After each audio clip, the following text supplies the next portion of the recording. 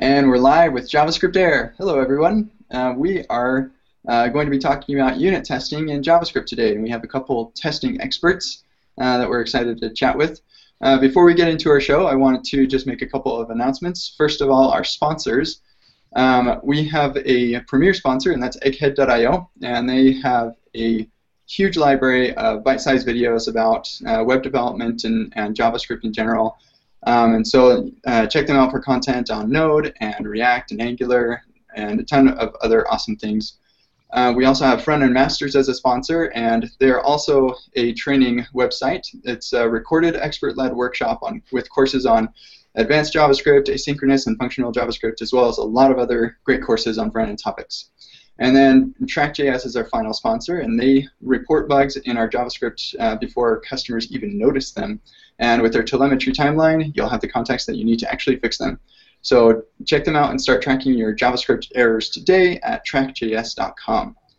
Awesome. So let me go ahead and introduce, before I introduce the guests, I need to remember, if you are watching live, you can tweet the hashtag jsAir question, and you can ask questions of our guests and panelists, and we'll answer those at the end of the show. So also next week, we do have a show. This is a weekly podcast. So next week we're going to be talking with James Long and Jordan Santel about Firefox developer tools, React, and Redux.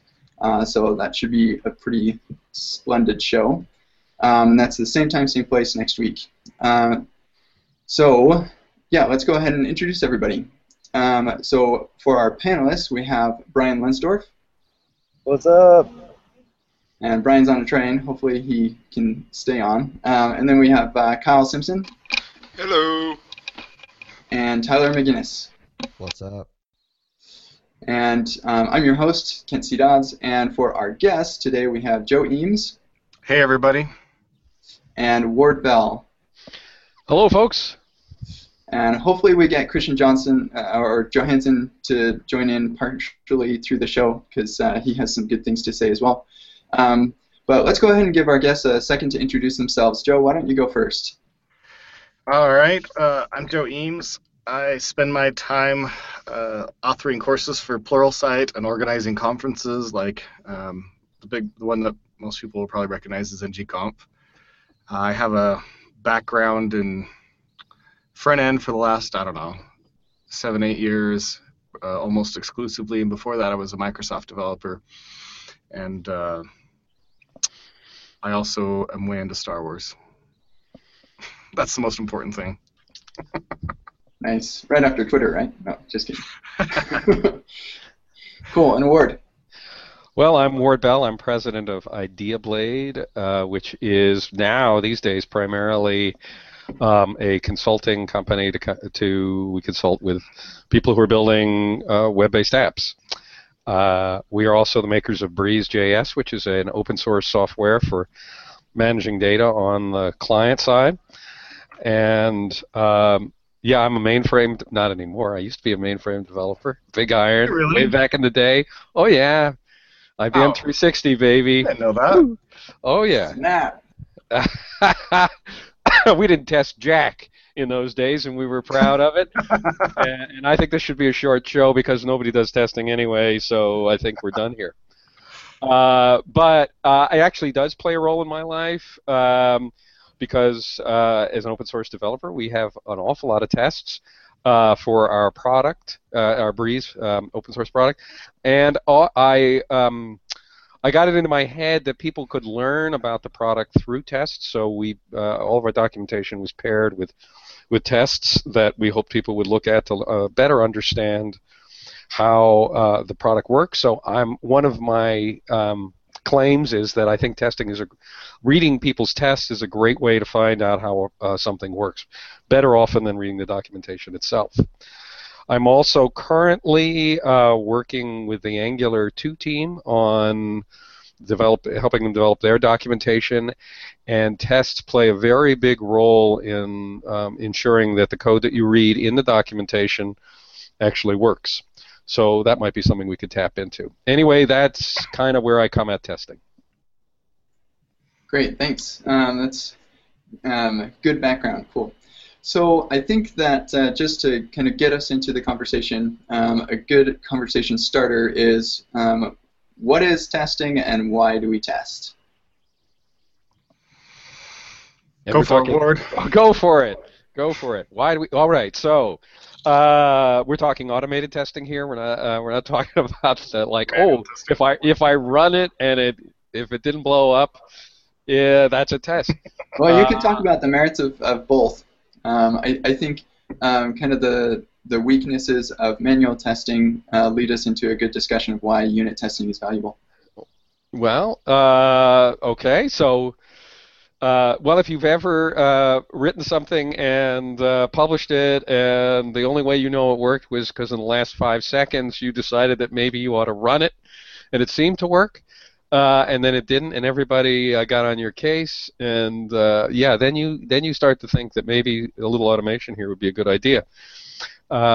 So there are there's actually, from my perspective, there's kind of a spectrum of tests, but the two sort of basic choices are you can either do end-to-end testing, in which you try and automate the behavior of somebody interacting with the application. It just sort of, it actually fires up the application and tries to, like a monkey, starts playing with the keys and doing what a user should do.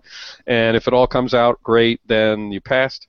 And that's end-to-end testing. And then there's what many of us like to do, which is it's usually called unit testing, which is automated tests of the parts and pieces of your application.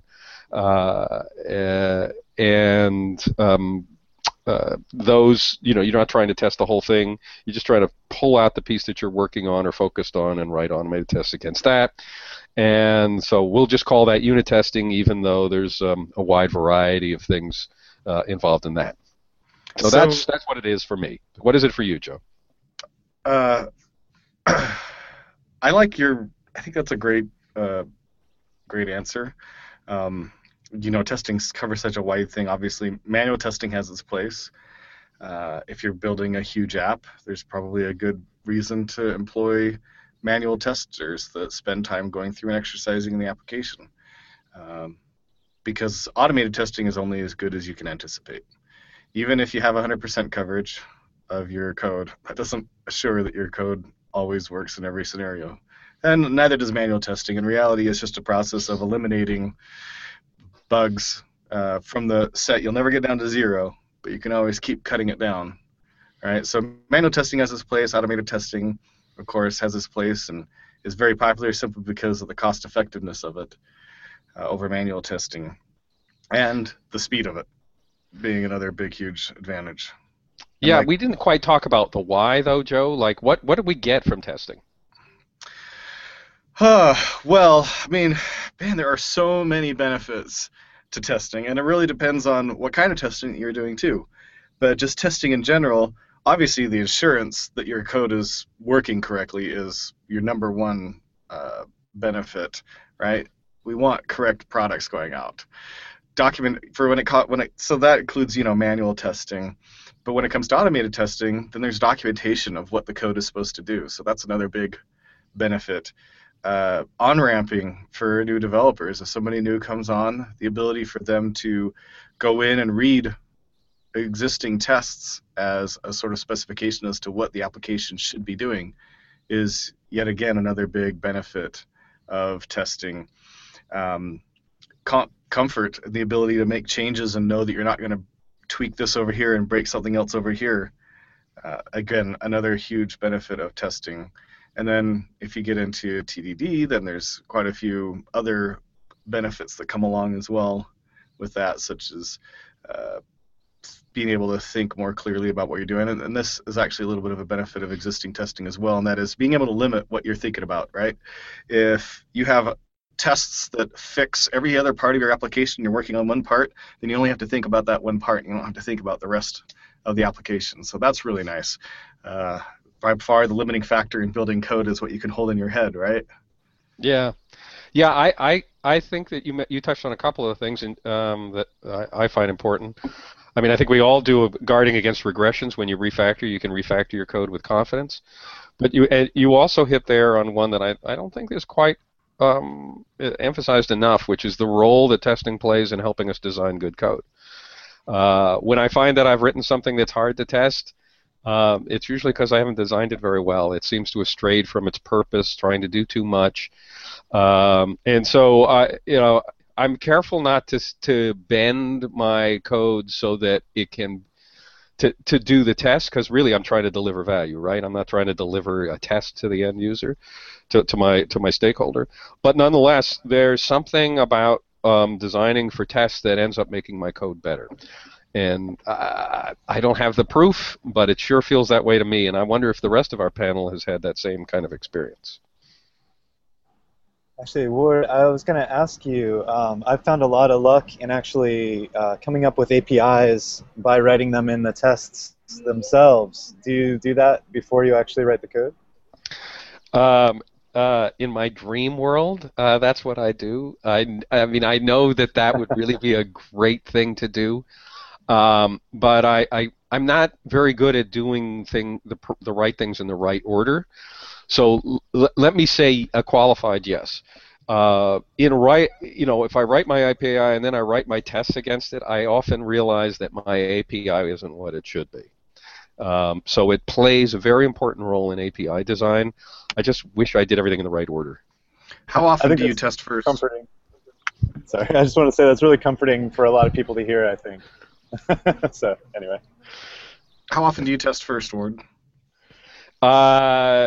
Yeah, I would say maybe 10% of the time. But then, maybe I don't put my clothes on in the right order either. So, Really? Nice. So, when I find my underwear on my head, it's time to go back and refactor.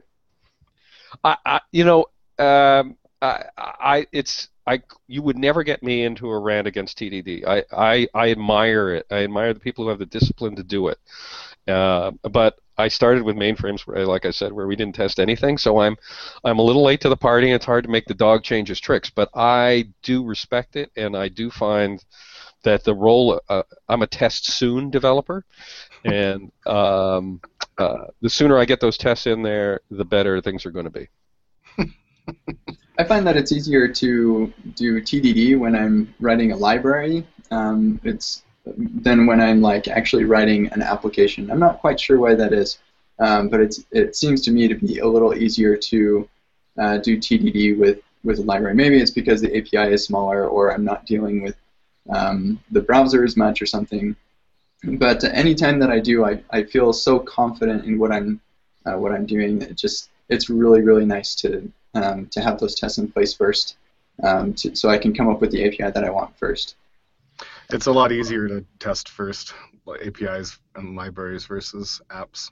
Certainly easier. I can say this, though, where we are more disciplined, which is that when we find a bug, we write a test and then we fix the bug. We never find the bug, fix the bug, and maybe get around to the tests. So we use tests as a way to sort of build up a store of regression proofing, and that works out. That works out for us. So I got a story for you, Ward, and the rest of the panel. It's 2005. I'm an ASP.NET developer, right? And I buy Kent Beck's book, The Seminal Work on Test-Driven Development. Go through, read it, and teach myself how to TDD. And since then, I have never really ever looked back. I've always been a fan of TDD. Now, that being said, I'm not Uncle Bob, right? So he's actually said this exact quote. He says, "You have to believe that if the space shuttle is going to crash in the next 10 seconds, that it's faster for you to write a test first and then write the code to fix it than it is to just write the code." He's actually said that. So I find him would be a little... What's that? Yeah, I was a follower of him for a while before I realized it was a little insane. And well, his whole closure thing is a little nuts too. But. He's pretty dogmatic, but I think there's a point to it. I will say that the man is brilliant. He's one of the best speakers I've ever seen in my life, and he talks a ton about things that aren't testing. It's just when it comes to testing, he's fairly dogmatic. But I do think there's a point, and I've had a lot of discussions with people about this when it comes to TDD. Right? I believe in TDD. again with some reservations. I think TDD is like democracy. I think it's the best system out there for designing software, or it's the worst system out there for designing software, except for all the others, right? It's the best thing that we know about. That doesn't mean that there aren't better ways to build software. It's just I feel like it's the best thing that we know about. And I've had conversations with people where I said, I find it's better to teach people that you should TDD 100% of the time, TDD 100% of your code. And then after you've done that for a while, a year, couple of years, then you start learning when to back off. Because the problem is, and I've seen this a ton, because I've been at a lot of companies where I've done my darndest to improve test coverage and implement testing when there was none. And if you always say, all right, we're going to test when the code is either super critical or very difficult or when it's the right kind of code, then you never test. Or you never TDD, right? Either one, whether it's TDD or whether it's testing first or just testing, whatever goal it is. If you just say that you're just going to do it when it's the right time, then you never do it, because when people start out, they don't know when the right time is. And they're always too busy getting things done, so they just don't do it. So I feel like it's always better to start off overusing it and then learn when to back off, when not to do it. And I think that things are changing a little bit with functional programming. We're seeing some things with a lack of state that may cause a lack of need for some of these things, but TDD is great just for, I call it an algorithm triangulation, right? Like I'm building something and I don't necessarily know the exact correct algorithm, but I know if given these inputs, this is what the output should be. And the great example of that is a way to score a bowling game, right? An algorithm to score a bowling game is not a trivial thing, but you can zero in on it by saying, well, I know it'd be like if I rolled all gutter balls, right? And I know what it'd be like if I rolled all strikes. And then you write tests around that, and then you slowly zero in or triangulate in on the algorithm. So I think that's always a great use for TDD. Yeah, I agree with that, Joe. That 10% of the time I do TDD is when I'm unsure of the algorithm or of the solution to the problem, and I want to kind of close in on it. It's harder to get myself motivated to do TDD around a to-do app or something where I'm just taking the values and pumping them through. That right. Stuff. It's hard to get excited about it because you feel like you've done that a million times. Doesn't mean you shouldn't do it, but I just can't get excited about it. But when I really don't feel like I don't know what I'm doing, I don't know what that API should be, I don't know how it should interact, I don't even know what the darn thing is actually going to do, that's when TDD starts to be really attractive to me. Right. I think that knowing when not to test is kind of the mark of experience and wisdom when it comes to testing. And that's something you don't achieve until you've done it for a while and tested in places where maybe you didn't need to. But I think that's the mark of experience. And a person shouldn't start out by saying, all right, I've never tested before, but I'm going to pick these points to test here because these, to me, seem like the right point. I don't think you really have enough experience there. You should do it too much and then learn to back off. That kind of brings me to my question, Joe. Is there ever any use case that you find most of the time that you shouldn't be testing, or why don't people test more? Because it's one of those things where it's usually an obvious benefit, and we've talked about the benefits so far, but yet we still have a lot of developers out there who kind of don't do it. What do you think are some of the reasons for that? Well, you asked two questions. Do you want me to focus on the second one, the why don't people test? Sure. Okay, so I think that one's pretty obvious. It's inertia, structural, organizational inertia. Ward, you've been a consultant for yourself for a long time, right? We've consulted with it. We've seen a lot of clients. You spend a lot of time at clients and seen them testing and not testing. Probably mostly not testing, right? It's very hard to find a client who actually has tests. It's not hard to find clients who say that they want them. These days, everybody knows to nod their head and say, "Oh yeah, we really want testing." But usually they haven't figured out how to get the stakeholders to invest in it. They haven't really figured out that testing is a feature. It's as much a feature as any screen that they're putting up. So they can't get the budget to do it. And when somebody says we got to have it on Tuesday, the first thing they throw overboard is the tests. Testing is the retirement account of the technical world, right? Everybody agrees they should have one. And everybody knows it would be better for them if they did, and they just don't want to sacrifice right now to get it done. Which means that we should be, and yet there's a fair amount of successful software out there that isn't tested. So we should be, as much as we are proponents of it and we see benefits in it, we should be wary of pounding the drum too much, because obviously stuff gets done that isn't tested. I think that it would be better if it was, but I'd lose a lot of clients if I said, I'm not working for you unless you pay for tests. As a matter of fact, I'd lose almost all of my clients. So guess what? I do what they want me to do, and don't we all? Right. I have a question, and let me set up some context here. I think it's fair to say that among the people on this cast together, I might be the more skeptic around testing. I'm not a big proponent. I don't speak a lot about it. So that doesn't mean that I hate it entirely, but I have some misgivings about it. And I would like to ask this question. Can we take this guy off the show? We really like him. Cool. We want to keep him. All right. Go ahead. So I'm curious, what mindset do you feel helps you navigate the tension between, if you are unable to write the code correctly the first time, therefore there's going to be some bugs that need to be caught by tests, what makes you think you can write the tests correctly the first time? And a corollary to that question is, how many times have you found, honestly, that when there was a test failure, the problem was with your code, or the problem was with your test? Great question. Great question. Great question. Joe. Well, let's see. The second question, I think, is an interesting one, but also because in some cases it's a little bit of a sort of a misleading or asking the wrong thing, especially specifically if you test first, right? I test first so that I don't have failures in my code, right? My code doesn't break my tests guide my code. So my tests almost never break unless I'm refactoring my code, right? If I go in and I change something, then I get a bunch of broken tests because I am changing my code and the algorithm needs to change.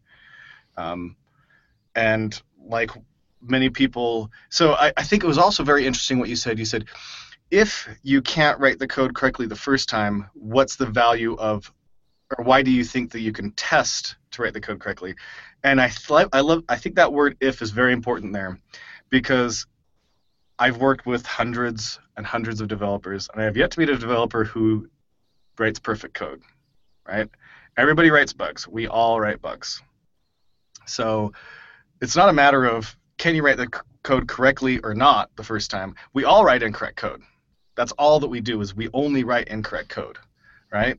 Sometimes it's more or less correct based on the skill of the developer and the difficulty and complexity of the problem, but we all write incorrect code. We all write bugs. We all write less performant algorithms. We all write situations that are going to crop up in some strange production scenario that we didn't anticipate. Whatever it is, we all are imperfect. So the question isn't so much you weren't correct at the beginning, why do you think you're going to be correct now? For me, it's a matter of I can be more correct with tests than I can without. And so I've said this to a few people. I've never said somebody with tests is better than somebody without. I've always said you with tests is better than you without tests. So is that, let me drill in on that for just a moment then. Are you suggesting perhaps that if you get 2 cracks at the code, you're more likely to get it right?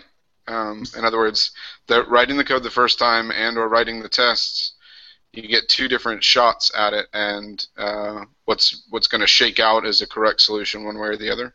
That's definitely a part of the value of them. I mean, one of the other things about, especially test first, is you are thinking about your code from the standpoint of the consumer of your code, which is only going to be another code module, right? Most likely, unless you're writing like a REST API. Well, I guess even in that case, it's still another code module, right? If I'm writing a piece of code, the test acts the same way as whatever module is going to use the module I'm just writing, or I'm currently writing right now.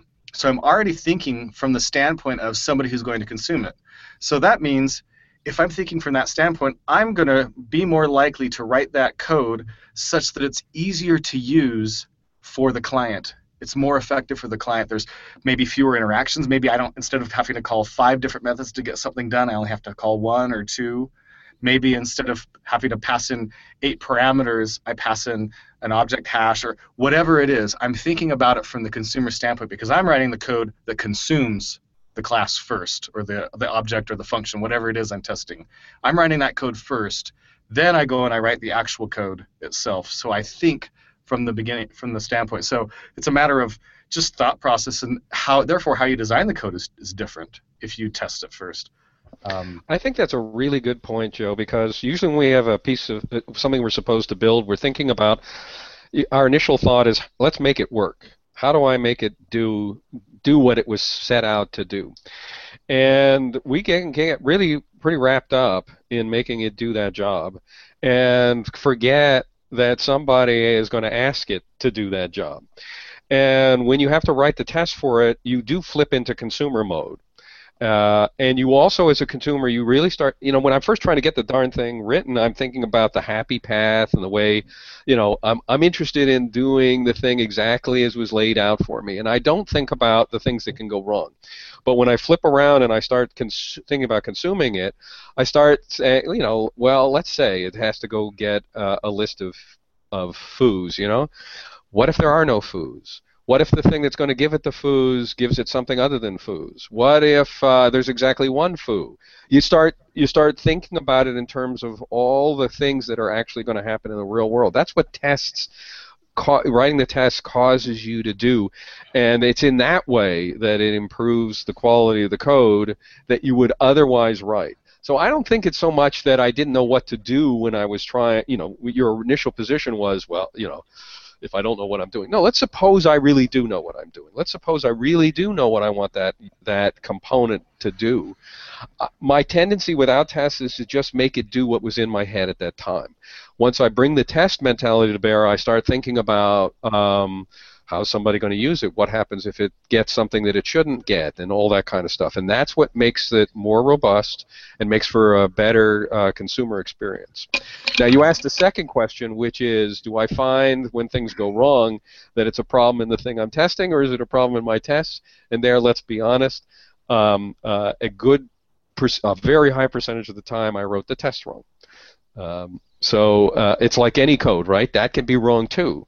And if I think that testing is a feature, then that's code I intend to make good, make part of the code base, and that means I'm writing more code, no question. But that doesn't mean you wrote it right. It just means that, or wrote it wrong. It just means you've locked down that it's doing the wrong thing. Like, it's doing what it's doing, and we can prove that it's doing what it's doing, not that it's right or wrong. I think. Well, no, I mean, I can make a test that just fails because I wrote the test wrong.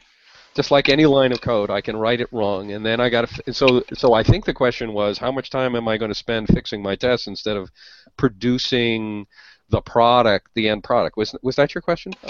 Yeah, sort of. But I think there's potentially a third option here, which is not that I wrote the test wrong or not that I wrote the code wrong, but I find probably better than 90% of the time, I am not in the luxurious position you articulated, Ward, of assuming that I did it right. Actually, most of the time when I start to write a piece of code, I only have a vague sense of confidence, and it turns out that I really didn't understand all the problems. And so I fumble my way through it. And so I think the third option here is that you correctly write a test that gets you the wrong outcome. In other words, I have seen many times that I have a test fail, or sometimes even a test pass, and then I look at that and I sanity check and say, wait a minute, that's not what I wanted anyway. So I have extreme confidence that I got it to do the thing that I didn't actually want it to do. And I didn't know beforehand that my thinking was wrong. So I guess where I'm trying to articulate with these questions is, how much can we really be confident that when we start out, that our thinking about the problem is actually on track? Well, actually, the scenario you just said, isn't that a way in which the tests prove their worth? Because it revealed to you, when you wrote the test, you thought you knew what it was supposed to do. So you wrote a test that way. Then you looked at the test and you said, holy smokes, yeah, the test is right, but I'm not getting the good result here. Wow, that's a tremendous insight. That's an insight into the thing you were trying to write. Well, I think that perhaps, at least I can only speak for myself, but the more likely scenario is that what happens is that I write the code quote unquote correctly, or at least I write the code what I think is correct. Then I write a test and the test fails, and then I come back and realize what I was expecting of that code was wrong. So my test is actually the thing that was wrong, and the code is actually more likely correct. But don't you find that that's revealing in itself? Because when you wrote that test and you got the test wrong, that is to say, you tested for something that you shouldn't be that didn't make sense, or you were expecting another outcome. Didn't that reveal something to you? I find that but I mean, that sounds almost like an attack, and I didn't mean it that way. To me, when I find those kinds of disconnects, there's an aha moment, and there aren't enough aha moments in my code writing. Well, there are plenty, but I mean, I value those, because whenever I have that disconnect between my attempt to test something and the thing itself, I suddenly have discovered something I didn't know that was important that'll make the code better. I know this sounds soft and fuzzy, but it seems to work out that way. I think you make a really good point, and I want to come out in support of the point that you just made, that the process of coding is a process of learning, that I am continually learning. I guess where my skepticism might have started out is to wonder whether or not the process of testing is an effective and efficient way to do that learning, as opposed to, say I was doing the same thing but without the tests, so I had maybe half the code overhead to be worried about. I think that many times my misunderstandings of the outcome will shake out as well. So where my skepticism comes is whether tests are the best way to get there, not that they don't get us there. And I certainly agree with your premise that getting there is and the journey there is important. We need to learn as we go. Well, and you also got to remember something, and that is, as you're writing code, if you have tests in place, then you have assurance that pieces of functionality are doing what they're doing. As you begin to learn and discover, oh, this piece didn't quite work, isn't supposed to work this way, it's supposed to work this way, and you change it to work that way. Whether you have a test that you already had written, you have to change the test as well. There's the fact that you know that all the other pieces that, if the code has to do 5, 6 different things, right? Again, going back to a bowling algorithm, it's got to work when I roll all gutter balls. When it's all gutter balls, it's a score of 0. When it's all strikes, it's a score of 300, right? And I've got I wrote the algorithm, and I realized, oh, crap, I got it wrong. It doesn't work in this scenario, and I fixed that. The 0 and the 300 still pass, and I know that I didn't break those things, right? Or maybe my algorithm that handles spares and can calculate spares correctly. I know that that's not broken. I didn't break that. Right? So I zeroed in on another problem, but while not messing up the other pieces. And I think that any developer with a reasonable amount of experience is going to understand that one of the worst situations to be in is that code that you're just afraid to touch. Right? Yeah, see, that's where I think we need to go, because the whole guarding against regressions, the ability to refactor comfortably is so important. And my goodness, in JavaScript, where you don't have a whole lot of help, it really makes a lot of sense. It's so easy to break something by changing what you're passing in to. I mean, you got no protections at all, right? TypeScript. If you're writing in TypeScript, which I'd vote for, you have some during design time. But if you don't, it is so risky to change something, and if you don't have tests there to find out what the downstream consequences are. And so guarding against regressions has been so huge over the years for us that the tests have more than paid for themselves in our ability to rapidly and confidently improve our code, refactor over time, bring in new possibilities. All of that is made possible by our battery of tests. So I think I need to move us a little bit more into the direction of more nuts and bolts, because I think some people will be really interested in, like, how do you test, what do you test, that kind of thing. But there was one thing that I wanted to bring up, and that was just in my perspective, that I think part of the value of tests is if you don't write unit tests, you're going to do manual tests, obviously. Like, you do that even if you do write unit tests. The nice thing about unit tests is that it codifies your manual tests so that you don't have to run through the manual testing every time you come to that code. And so I think that's another one of the values. But anyway, I would like to take a brief pause and introduce Christian Johansen, who we had some time zone problems here. Christian, do you want to introduce yourself for a second? Sure. Yeah. So hi, I'm Christian. Sorry for just entering in 40 minutes late. I thought we were starting in 20 minutes. So yeah, I guess most people know me for writing the sign-in JS the stubbing thing that people use for testing JavaScript. I also wrote a book on test-driven development with JavaScript a few years back. Actually, it's quite a few years back now, so it's getting really old. Yeah, and I work as a consultant doing all kinds of programming, mostly JavaScript related, but I enjoy all kinds of programming, and I'm really into functional programming these days, and I try to apply as much of that as I can to JavaScript. And that also, of course, helps with testing, because testing pure stuff is easier to test than state management, basically. So that's that's me. Christian, where are you located at? I'm in Norway. Norway. Okay. So I it's knew a that you little were bit up there late. somewhere. Yeah. What? Excuse me? So sign-in.js is your thing? Yes, I wrote it initially while writing the book. I guess I started in 2009 or something. It's a long time ago. Big fan of Yeah. sign-in. In my opinion, that's probably the largest contribution to testing in the JavaScript world that has ever been made. Wow. So people out there who don't know about sign-in, run, don't walk. Go look it up. Yeah, I mean, it stood the test of time. Can you? I personally can only name one other mocking library, and that's the built-in Jasmine mocks, which are just a very, very poor, pale comparison. He just did such a great job. Nobody else is really needed to come out there and do anything else about it. So I think actually there recently was released a new one. I honestly have to say I didn't quite understand the rationale behind it, but I haven't looked at it a lot. And I also just want to say that it is, of course, not just me. There's over 100 contributors to the project now. And the things that are being added now in the last couple of years have not primarily been from me, but I did the initial stab at it anyway. Right. Maybe we can talk about mocks versus dependency injection for a second. If anybody Sure. wants to. I don't see them as in opposition. I see them playing well together, but I'm interested in how anybody else sees it. I can give my opinion on the matter. I actually think that mocks most of the time is not such a great idea. And I Can think we try to be more specific? I think we should be more specific on defining what those are as we Sure. give the opinions on them.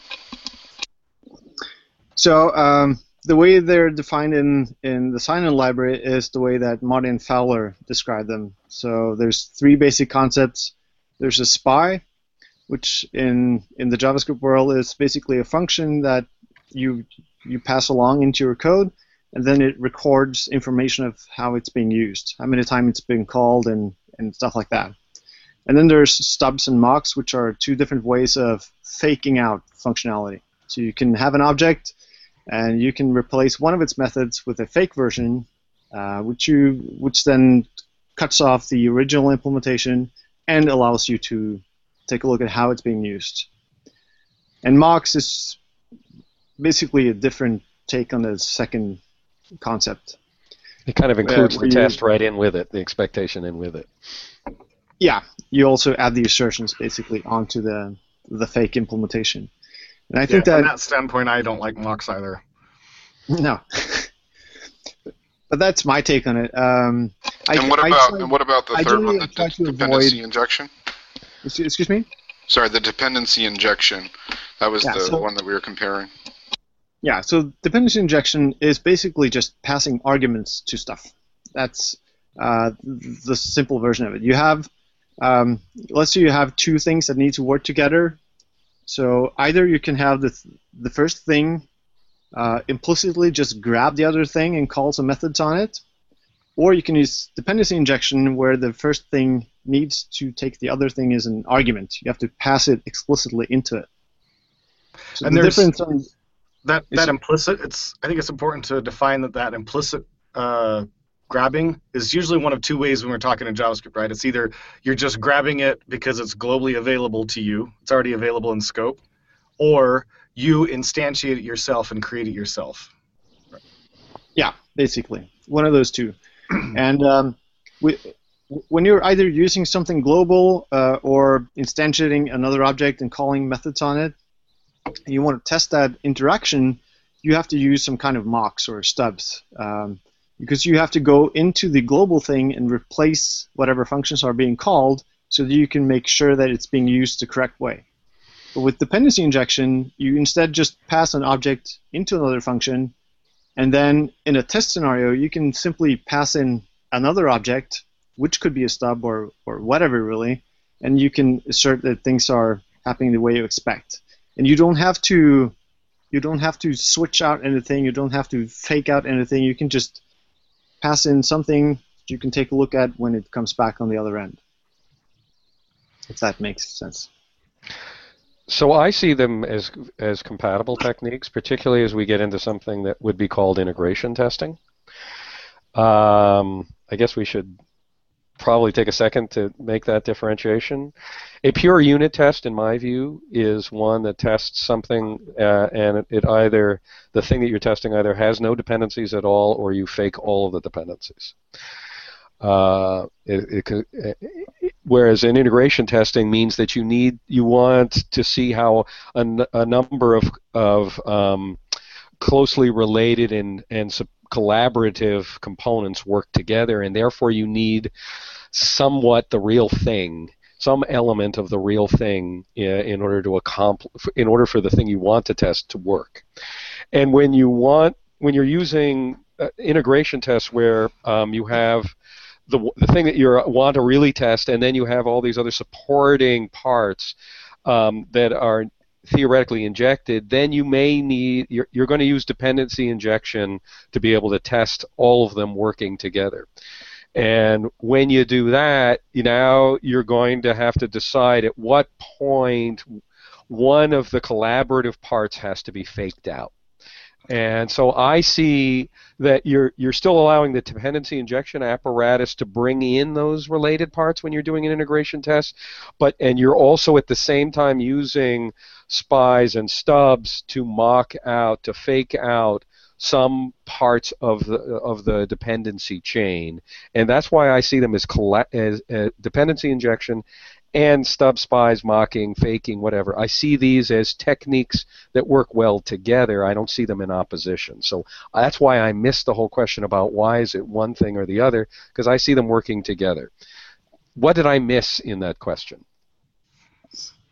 Oh, you didn't at all. I actually just wanted, I think usually when I wrote something without tests in mind, I would end up stubbing and mocking everything because everything's just tangled. And with a dependency injection mindset, you're right, you could pass in mocks or whatever. So there's really, there's not, that's like a false dichotomy. But it's something I wanted to bring up since you wrote sign-on, Christian. So dependency injection would be more characteristic of the design of the code itself and less characteristic of the testing strategy. It's just exactly. a different way of getting the test to occur, right? And before we leave the topic, we could be really more concrete. I think we waved our hands in the air. So let's suppose that I'm trying to test a visual component and it injects a data service, and the data service itself needs something that's supposed to go out to the server and get more values and blah, blah, blah, blah. And I want to see that these things all interact well together, and so I kind of want the normal behavior of the application, the way it assembles that component, injects services and so forth to work, but at the last possible second I want to replace how it gets the data, because I want to have fake data, or I want to have or I want to see how the component behaves when the data service can't get to the server. I don't want to have the real server there.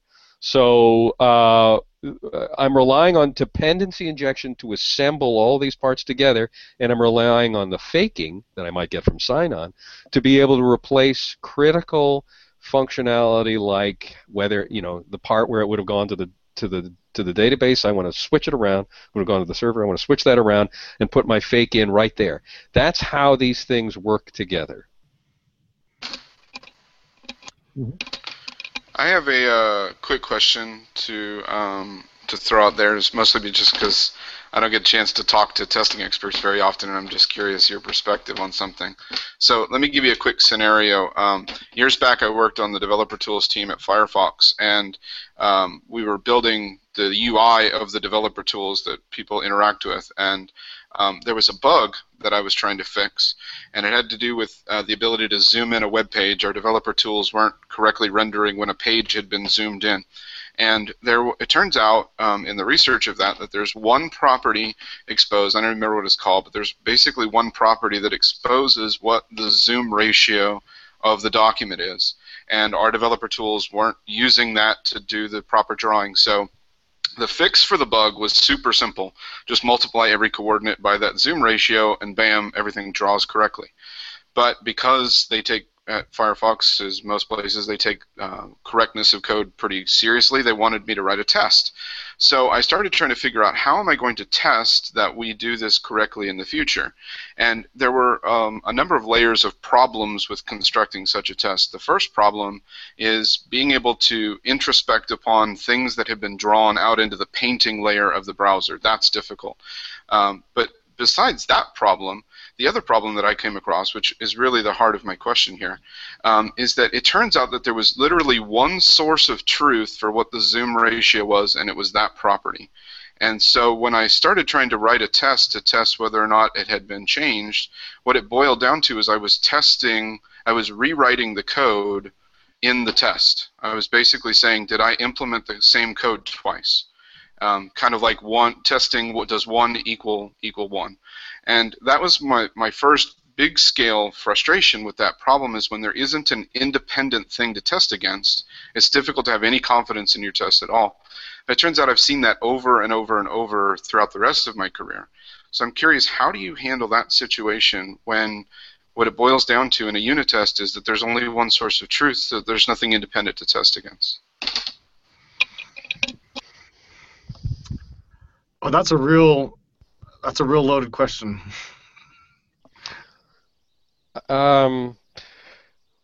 Okay, so there was some way to reveal the experience that was unsatisfactory.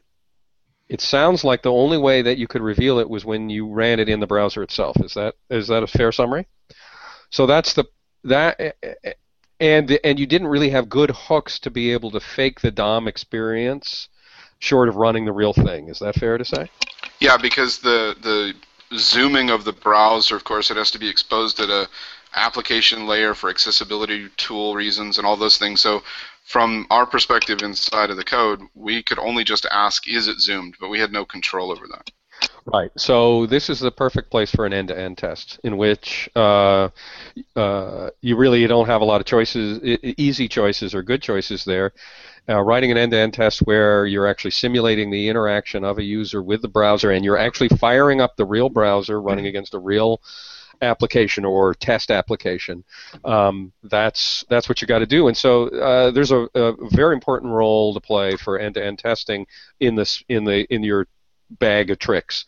I try not to do end-to-end testing. Comes with its own frictions.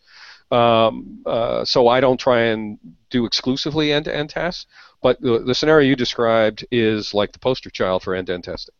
Yeah, I would also put in there that this is also another poster child for mocking, and that is what you're talking about, the zoom level, is something that, like in the real browser, you didn't have control over, right? It was this external thing. You really could consider that to be just like a database. And when it comes to the database, you don't want to write the test that assures that when I tell the database to write a property into a row, you don't want to then have to, now I'm going to read you out and see if you did that, right?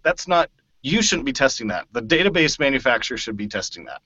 So what you want to do is put this boundary over that. So in this case, Zoom should have had a boundary put around it. There should have been some encapsulating class or object or function that was put around it. And then in any code that utilizes the zoom, you would inject, ideally, that wrapper. And then in your tests, that wrapper just gets mocked with something. And so that way you can control it in your tests. You say, what happens if I'm at zoom 10? What happens if I'm at zoom 10%, or if I'm at 50%, or if I'm at 150%, right? Does the code write itself correctly? But there's this boundary from your code as to, again, if you can introspect the resulting DOM, that's great. Then you can test that. But if you can't introspect it, then you just look at what the code inside of it is and how does that change based on the zoom level, and then you write tests around that. But if you can't adequately introspect and ask, hey, it was supposed to be, I thought it was 30 pixels, but because of the zoom level, it should have been 60 pixels. If you can't ask that question, then you can't write an automated test for it. That sounds like a perfect advertisement for dependency injection if I've ever heard one.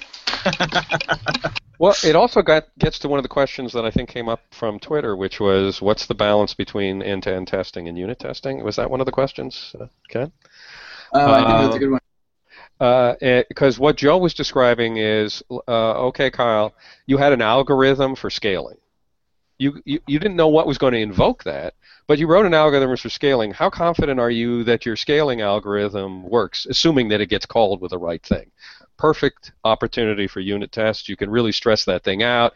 You can put wacky values in it so that you could, because your initial tack at it might say, well, you just multiply x times y, but what happens at the boundaries when the input is wildly wrong? So you could put dampening effects, and you could test all that stuff. And getting all the conditions right to stress your calculation in an end-to-end test would be hard. All right, so this is a great way to just beat the heck out of your algorithm for responding. But it doesn't tell you at all whether that thing is actually going to respond, which was what you were afraid of. That's where the end-to-end test comes in. It says, okay, I feel pretty confident this algorithm is going to work. I have no idea at all if it's going to get called in the right time, at the right place, with the right values. That's when the end-to-end test comes in to give you confidence about that. Right, and there's end-to-end testing tools. If you can't introspect, there's end-to-end testing tools that take a photo, right, and then compares it against a known value, right? It takes a JPEG image, and then you crop the piece out that you really care about, compares it against a known value, and tells you, hey, did the resulting image actually match what we expected it to be, right? And so you could do a few happy paths that way.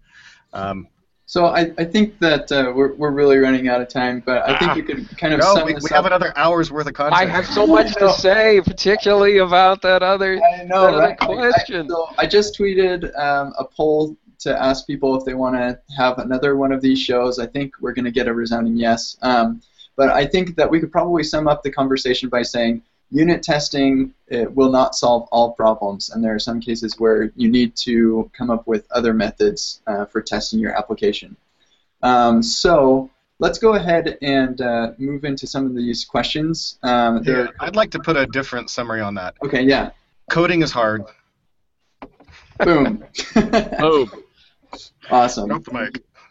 Cool. So Alex Booker has a couple actually really solid questions, and I don't think we'll be able to get to all of them. And lots of other people had really good questions too. But one of the first questions that I think we didn't really get a touch on, and sorry, because we have so many questions, we have so little time. I'm going to trim us down to 60 seconds on each one of these questions or less. So his first question is, how do you define unit in a unit test? However you want to. Generally, it's a class. Oftentimes, it's a function in JavaScript. Sometimes, but I would say generally it's a class or an object. And when we're talking specifically in JavaScript, generally it's a class or an object. And most of the time, you only test. It depends on how the class or the object is written. Sometimes a single method is kind of independent of other methods, and sometimes a method exercises other methods. So you really are a true unit. In the other cases, I'm exercising one method, so it's more like exercising a function. The point of it is that you're trying to, when you write unit tests, and you're trying to take the thing that you're going to test in isolation from everything else. You're taking it out of its context and creating an artificial context to probe it. Yeah, I'd say function. But generally, it should be one piece of cohesive functionality. Like, I'm testing this one behavior. That's what I define as a unit. And whatever concrete thing that is depends on your coding style. So for you it's a class, for me it's a function. I think we agree on like the semantic contents. So.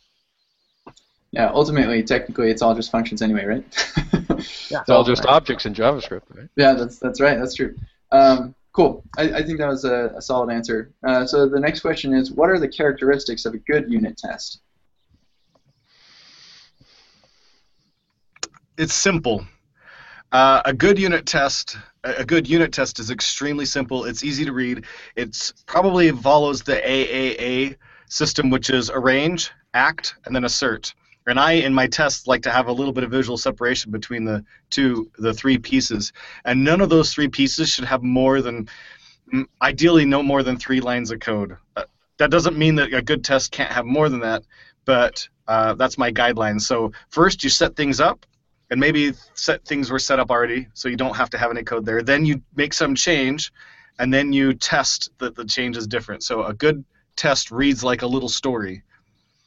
I set something up, I change it, I test it. I'd like to add that if someone who didn't write the test can understand what it's doing, then it's a good test. So if you have basic understanding of the domain in which we're coding, then someone who didn't write the test should be able to understand it. This also is the hallmark very of good frequently code, not right? the case. What? That's also the hallmark of good code. Yeah, sure. But No, but I agree with you. This is especially a big problem with tests, I think, that people, like, when you're writing the tests, you start out with good intentions, and you just get clogged up in this mess, and you keep writing tests that are somehow exercising your code, but the result is really hard to understand and requires a lot of knowledge about the implementation, perhaps, or it bakes in more knowledge than you actually intended to do. I think that the best measure of whether a test is a good test or not is if someone else can understand it fairly quickly. Also, a good test should have no branching or looping. Of course. Branching and looping in tests, that's like, unless you're doing something very, very special, that's the hallmark of a horrible test. Yes. Yeah, you're going to have to start testing your tests when you do stuff like that. Right. Yeah, Yeah. generally, it should have one expectation in it, one assertion per Yeah. test. These are the little. I mean, Christian laid out the big thing. Like somebody should be able to read it. But what makes something readable? It has a clear statement about what the test is about in the. I'll say in English, but whatever the native language is, and it does what it says it does. It tests what it says. I can't tell you how many times I read a test and it says it's testing one thing and it's actually testing something completely different. And that really starts to happen when people pile a lot of assertions inside of tests. So don't do that. Keep it tiny. Yeah, so one other note that I would add on to that is this is why functional programming is just so handy, because when you're doing things where you depend on some extra state, you have a lot of setup before you can actually make any of your assertions or even make any of the changes you're going to make. And so if you're just testing a function that is a pure function, you don't have any setup at all, you just make your call, and then you do your assertions on the output. It's much easier that way. Although you might be doing some setup in whatever the parameters that get passed in, you have to create them correctly. You might do a little bit of Very setup true. there, but absolutely. Yeah. Another thing you should never do is never make an assertion before you take your action and then after you take your action. Never assert in 2 places. It's okay. You should only assert once, but it's okay if you have to maybe use a couple of assertions to test one thing in the assertion section, but never assert in 2 places. Right. Yep. Okay, cool. So 100% code coverage, is it overrated? What % code coverage do you strive for, if any? Like the TDD thing I was talking about earlier, I always tell people we strive for 100% because then we'll hit 80-ish%, which I think is a good number. But if you say 80%, you're going to hit 40. Yeah. I think that it can be dangerous to go for 100% all the time. I honestly don't even measure. So I'm with you, Christian. I honestly don't. How shameful. I'm just kidding. Yeah. Shoot me. No, I'd like for as much as possible of the hard stuff to be tested, but I think that putting a number on it is. I don't think that really respects the cost of maintaining the tests. Because and it gets in the way of the readability that we were just talking about. A test is supposed to service, and if I'm testing whether the properties are there or testing something useless, it's just cruft in the way of my seeing what is important. So the test coverage you should have is the tests that are important. And I think what's even more important than code coverage is data coverage, and I think Gleb Bavmatov has actually been working on a tool that will give you a reporting of data coverage. So like what type of data does this function take, and how does it respond to that? I think that's even more important than like these lines were run. Like that doesn't tell you the whole story. So, but I think code coverage is also useful because you know for a fact that that line can be run. But yeah. But you know what code coverage doesn't tell you is it doesn't tell you about all the things that go wrong. If there's no way, code coverage tools don't tell you what happens when bad values come along. They just tell you that you know it ground over the values that you had. It takes you got to think. You got to think about how things can go wrong or sure to go wrong, and you got to make sure you subject your critical code to bad things. Yeah, and I think that's why. On the related note, code coverage does not tell you what combination of paths through your code are being run. So you might run all the lines once, but there might be a million combinations of going through those lines, where 80% of them may end up in something bad. And 100% coverage will not tell you whether or not you did that. Right. You got to think. Yeah, that's a good point. All good points. Okay, so, oh man, we don't have time for these other questions. If you're interested, go to the jsAir question hashtag on Twitter and feel free to answer questions there. That would be nice. So for the last couple minutes, we're gonna dive into our tips and picks and other announcements. And yeah, so let's go ahead and we'll let the guests go last. And we'll start out with Tyler. Cool. So just two picks. Diego Concha, he watched Dan Abramov's Egghead series and he wrote a bunch of notes about it. That's actually really good. So if you're somewhere where you can't actually stream the videos, go ahead and check out his notes. And they basically sum up the series really well. And the next article is the revelation of peer reviews. We talked about peer reviews a little bit, how they're really beneficial for testing. And this article kind of walks through the importance of them and kind of the tools that are using them now. Things like that. So those are my two picks. The tips I have is console.time and console.timeend. I tweeted about it yesterday, and a lot of people don't know about it. It basically allows you to very easily see how long it takes a function to execute.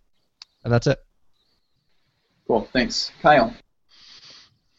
All right, two tips. First, just as a general suggestion, not specifically for every case, but I often find when I'm building a complex thing and some or many parts are kind of unknown, either fully or partially unknown to me, I like to focus first on creating little mini prototypes for each one of those unknowns. And I like to tell people, I call that moving it from the known unknowns into the known knowns, if you're familiar with that whole quadrant theory about how we know things. So I like to create the little mini prototypes for each little piece, and that lets me have a confidence that I know when it comes time to get back to that in the bigger complex thing, I kind of already have dealt with the problem, I've managed some risk and that sort of thing.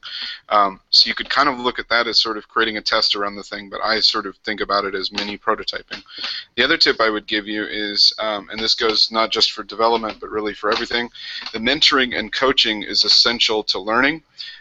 Self-driven learning, I know we get a lot of focus on that and a lot of people sing its praises. I certainly do as well. Self-driven learning is great, but it really only goes part of the way, and we do need to have coaches and mentors help us get the rest of the way along. So I definitely recommend that. I see that actually.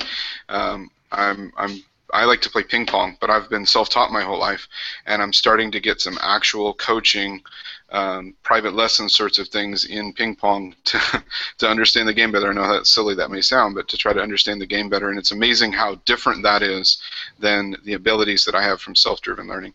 Last thing I'll say is a pick. There is a video series on YouTube, comes out once a week, by Matthias Johansen. I'm a huge fan.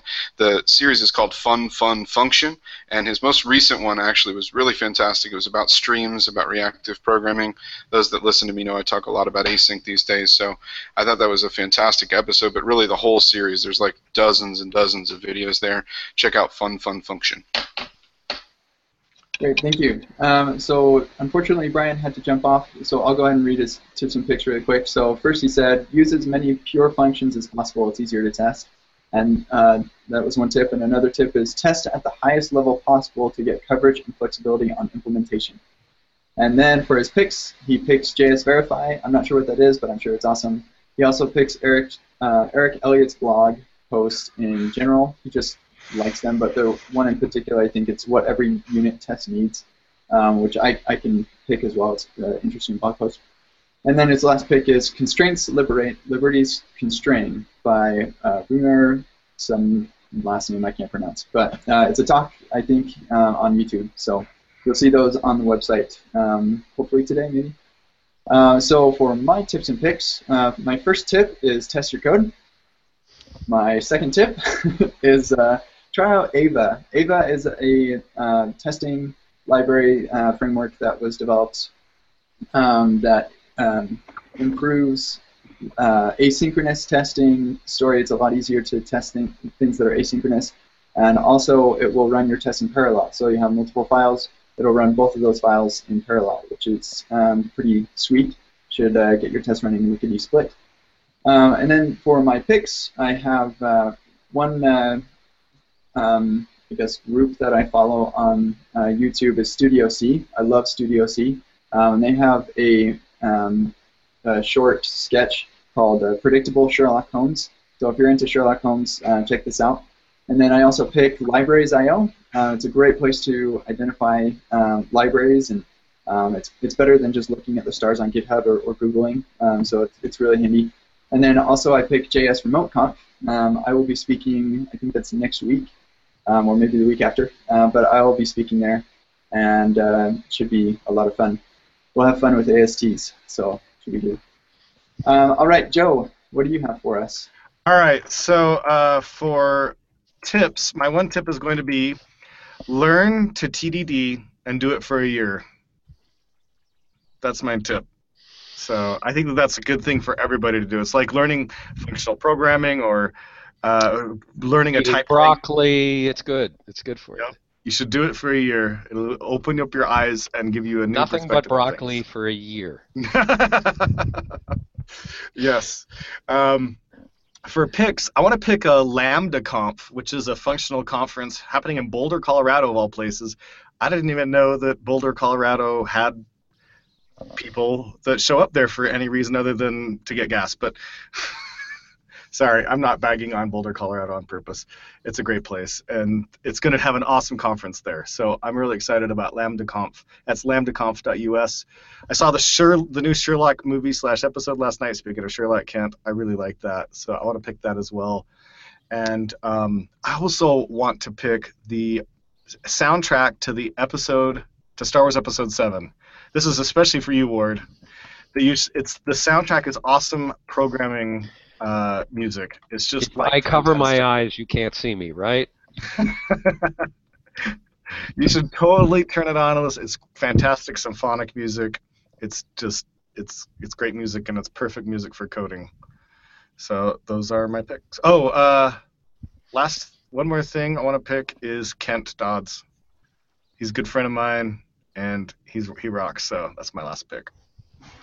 Oh, it's very nice of you. All right, Ward, what do you have for us? All right, my first pick is to avoid seeing Star Wars if you can. It was a waste of money and time for me. Anyway, and I say that for you, Joe. The substantive pick is think of tests as a feature. When you sit down with your stakeholders, you have, in order to get the in order to be able to have the budget and time to test. You have to be able to demonstrate that the tests are going to make a serious difference in the outcome of the product. And so you have to weave it in there as a feature, just like every other feature that the stakeholder is asking for. Good luck with that, but I think that's the attitude you have to bring to it. And I'm a big fan of this book. Let's see if it comes in here. It's by a Nobel Prize winner.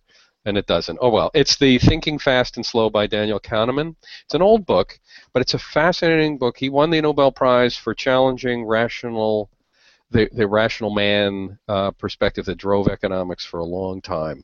And really what it's an investigation of is how people really do make decisions. Real human beings, not artificial human beings, functional programming type human beings who fit the equation. So I recommend that to you. It's very funny as well. You wouldn't expect that from an economics book, but it's very funny. Well, thanks. And Christian. Right. So for my tip, it would be to learn about functional programming and learn about loose coupling. Those two things will solve your testing aches. I think that, yeah. It will be easier to test once you... Big claim. Yeah. But at least learn about loose coupling. It will make testing a lot easier. And then for my pick, I picked a talk by Rich Hickey, who wrote the Clojure language, which is called Simple Made Easy, which is probably the best tech talk I ever saw.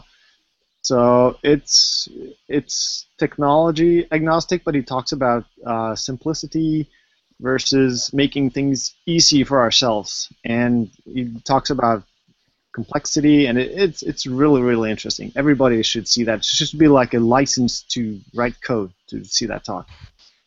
And then off topic, I'll try to do the camera thing. Can you see this? So this is a book called Off to Be the Wizard. I recently checked out on Audible, and it's a great fun read, and the guy who reads it on Audible does an amazing job. So that's, if you want a fun, geeky, fantasy, sci-fi, weird kind of book, check it out. Just one quick note on that Simple Made Easy. So I'm a huge fan of that as well. I think it ought to be required listening. There's an updated version. The next version of that talk that came out a year or two later is called Simplicity Matters. So either one of the two or both, Simple Made Easy and Simplicity Matters, they're really fantastic. Yeah. In general, most of his talks are very, very good. Cool. All right. So we have gone over. This is so far the longest show that we've had on JavaScript JSAir, so congratulations. Maybe we'll bring you all back on to continue our discussion. Either that or never have us again. So I'll wrap this up with a couple closing announcements. So again, next week's show is going to be awesome. We're going to be talking about Firefox DevTools, React, and Redux. So more specifically, how Firefox DevTools have been built with React and Redux. We're going to be joined by James Long and Jordan Santo, and also Lynn Clark is on that team as well. And so should be a super awesome show. And as always, follow us on Twitter, Google+, and Facebook to keep up with the latest. And if you have any feedback for us, please, we love feedback. So feedback.javascriptair.com, or if you don't like typing, feedback.jsAir.io. And then also suggest.javascriptair.com to suggest shows for us. And with that, I think we're all done. So thanks, everybody, for coming out, and we'll see you all next week. Bye-bye.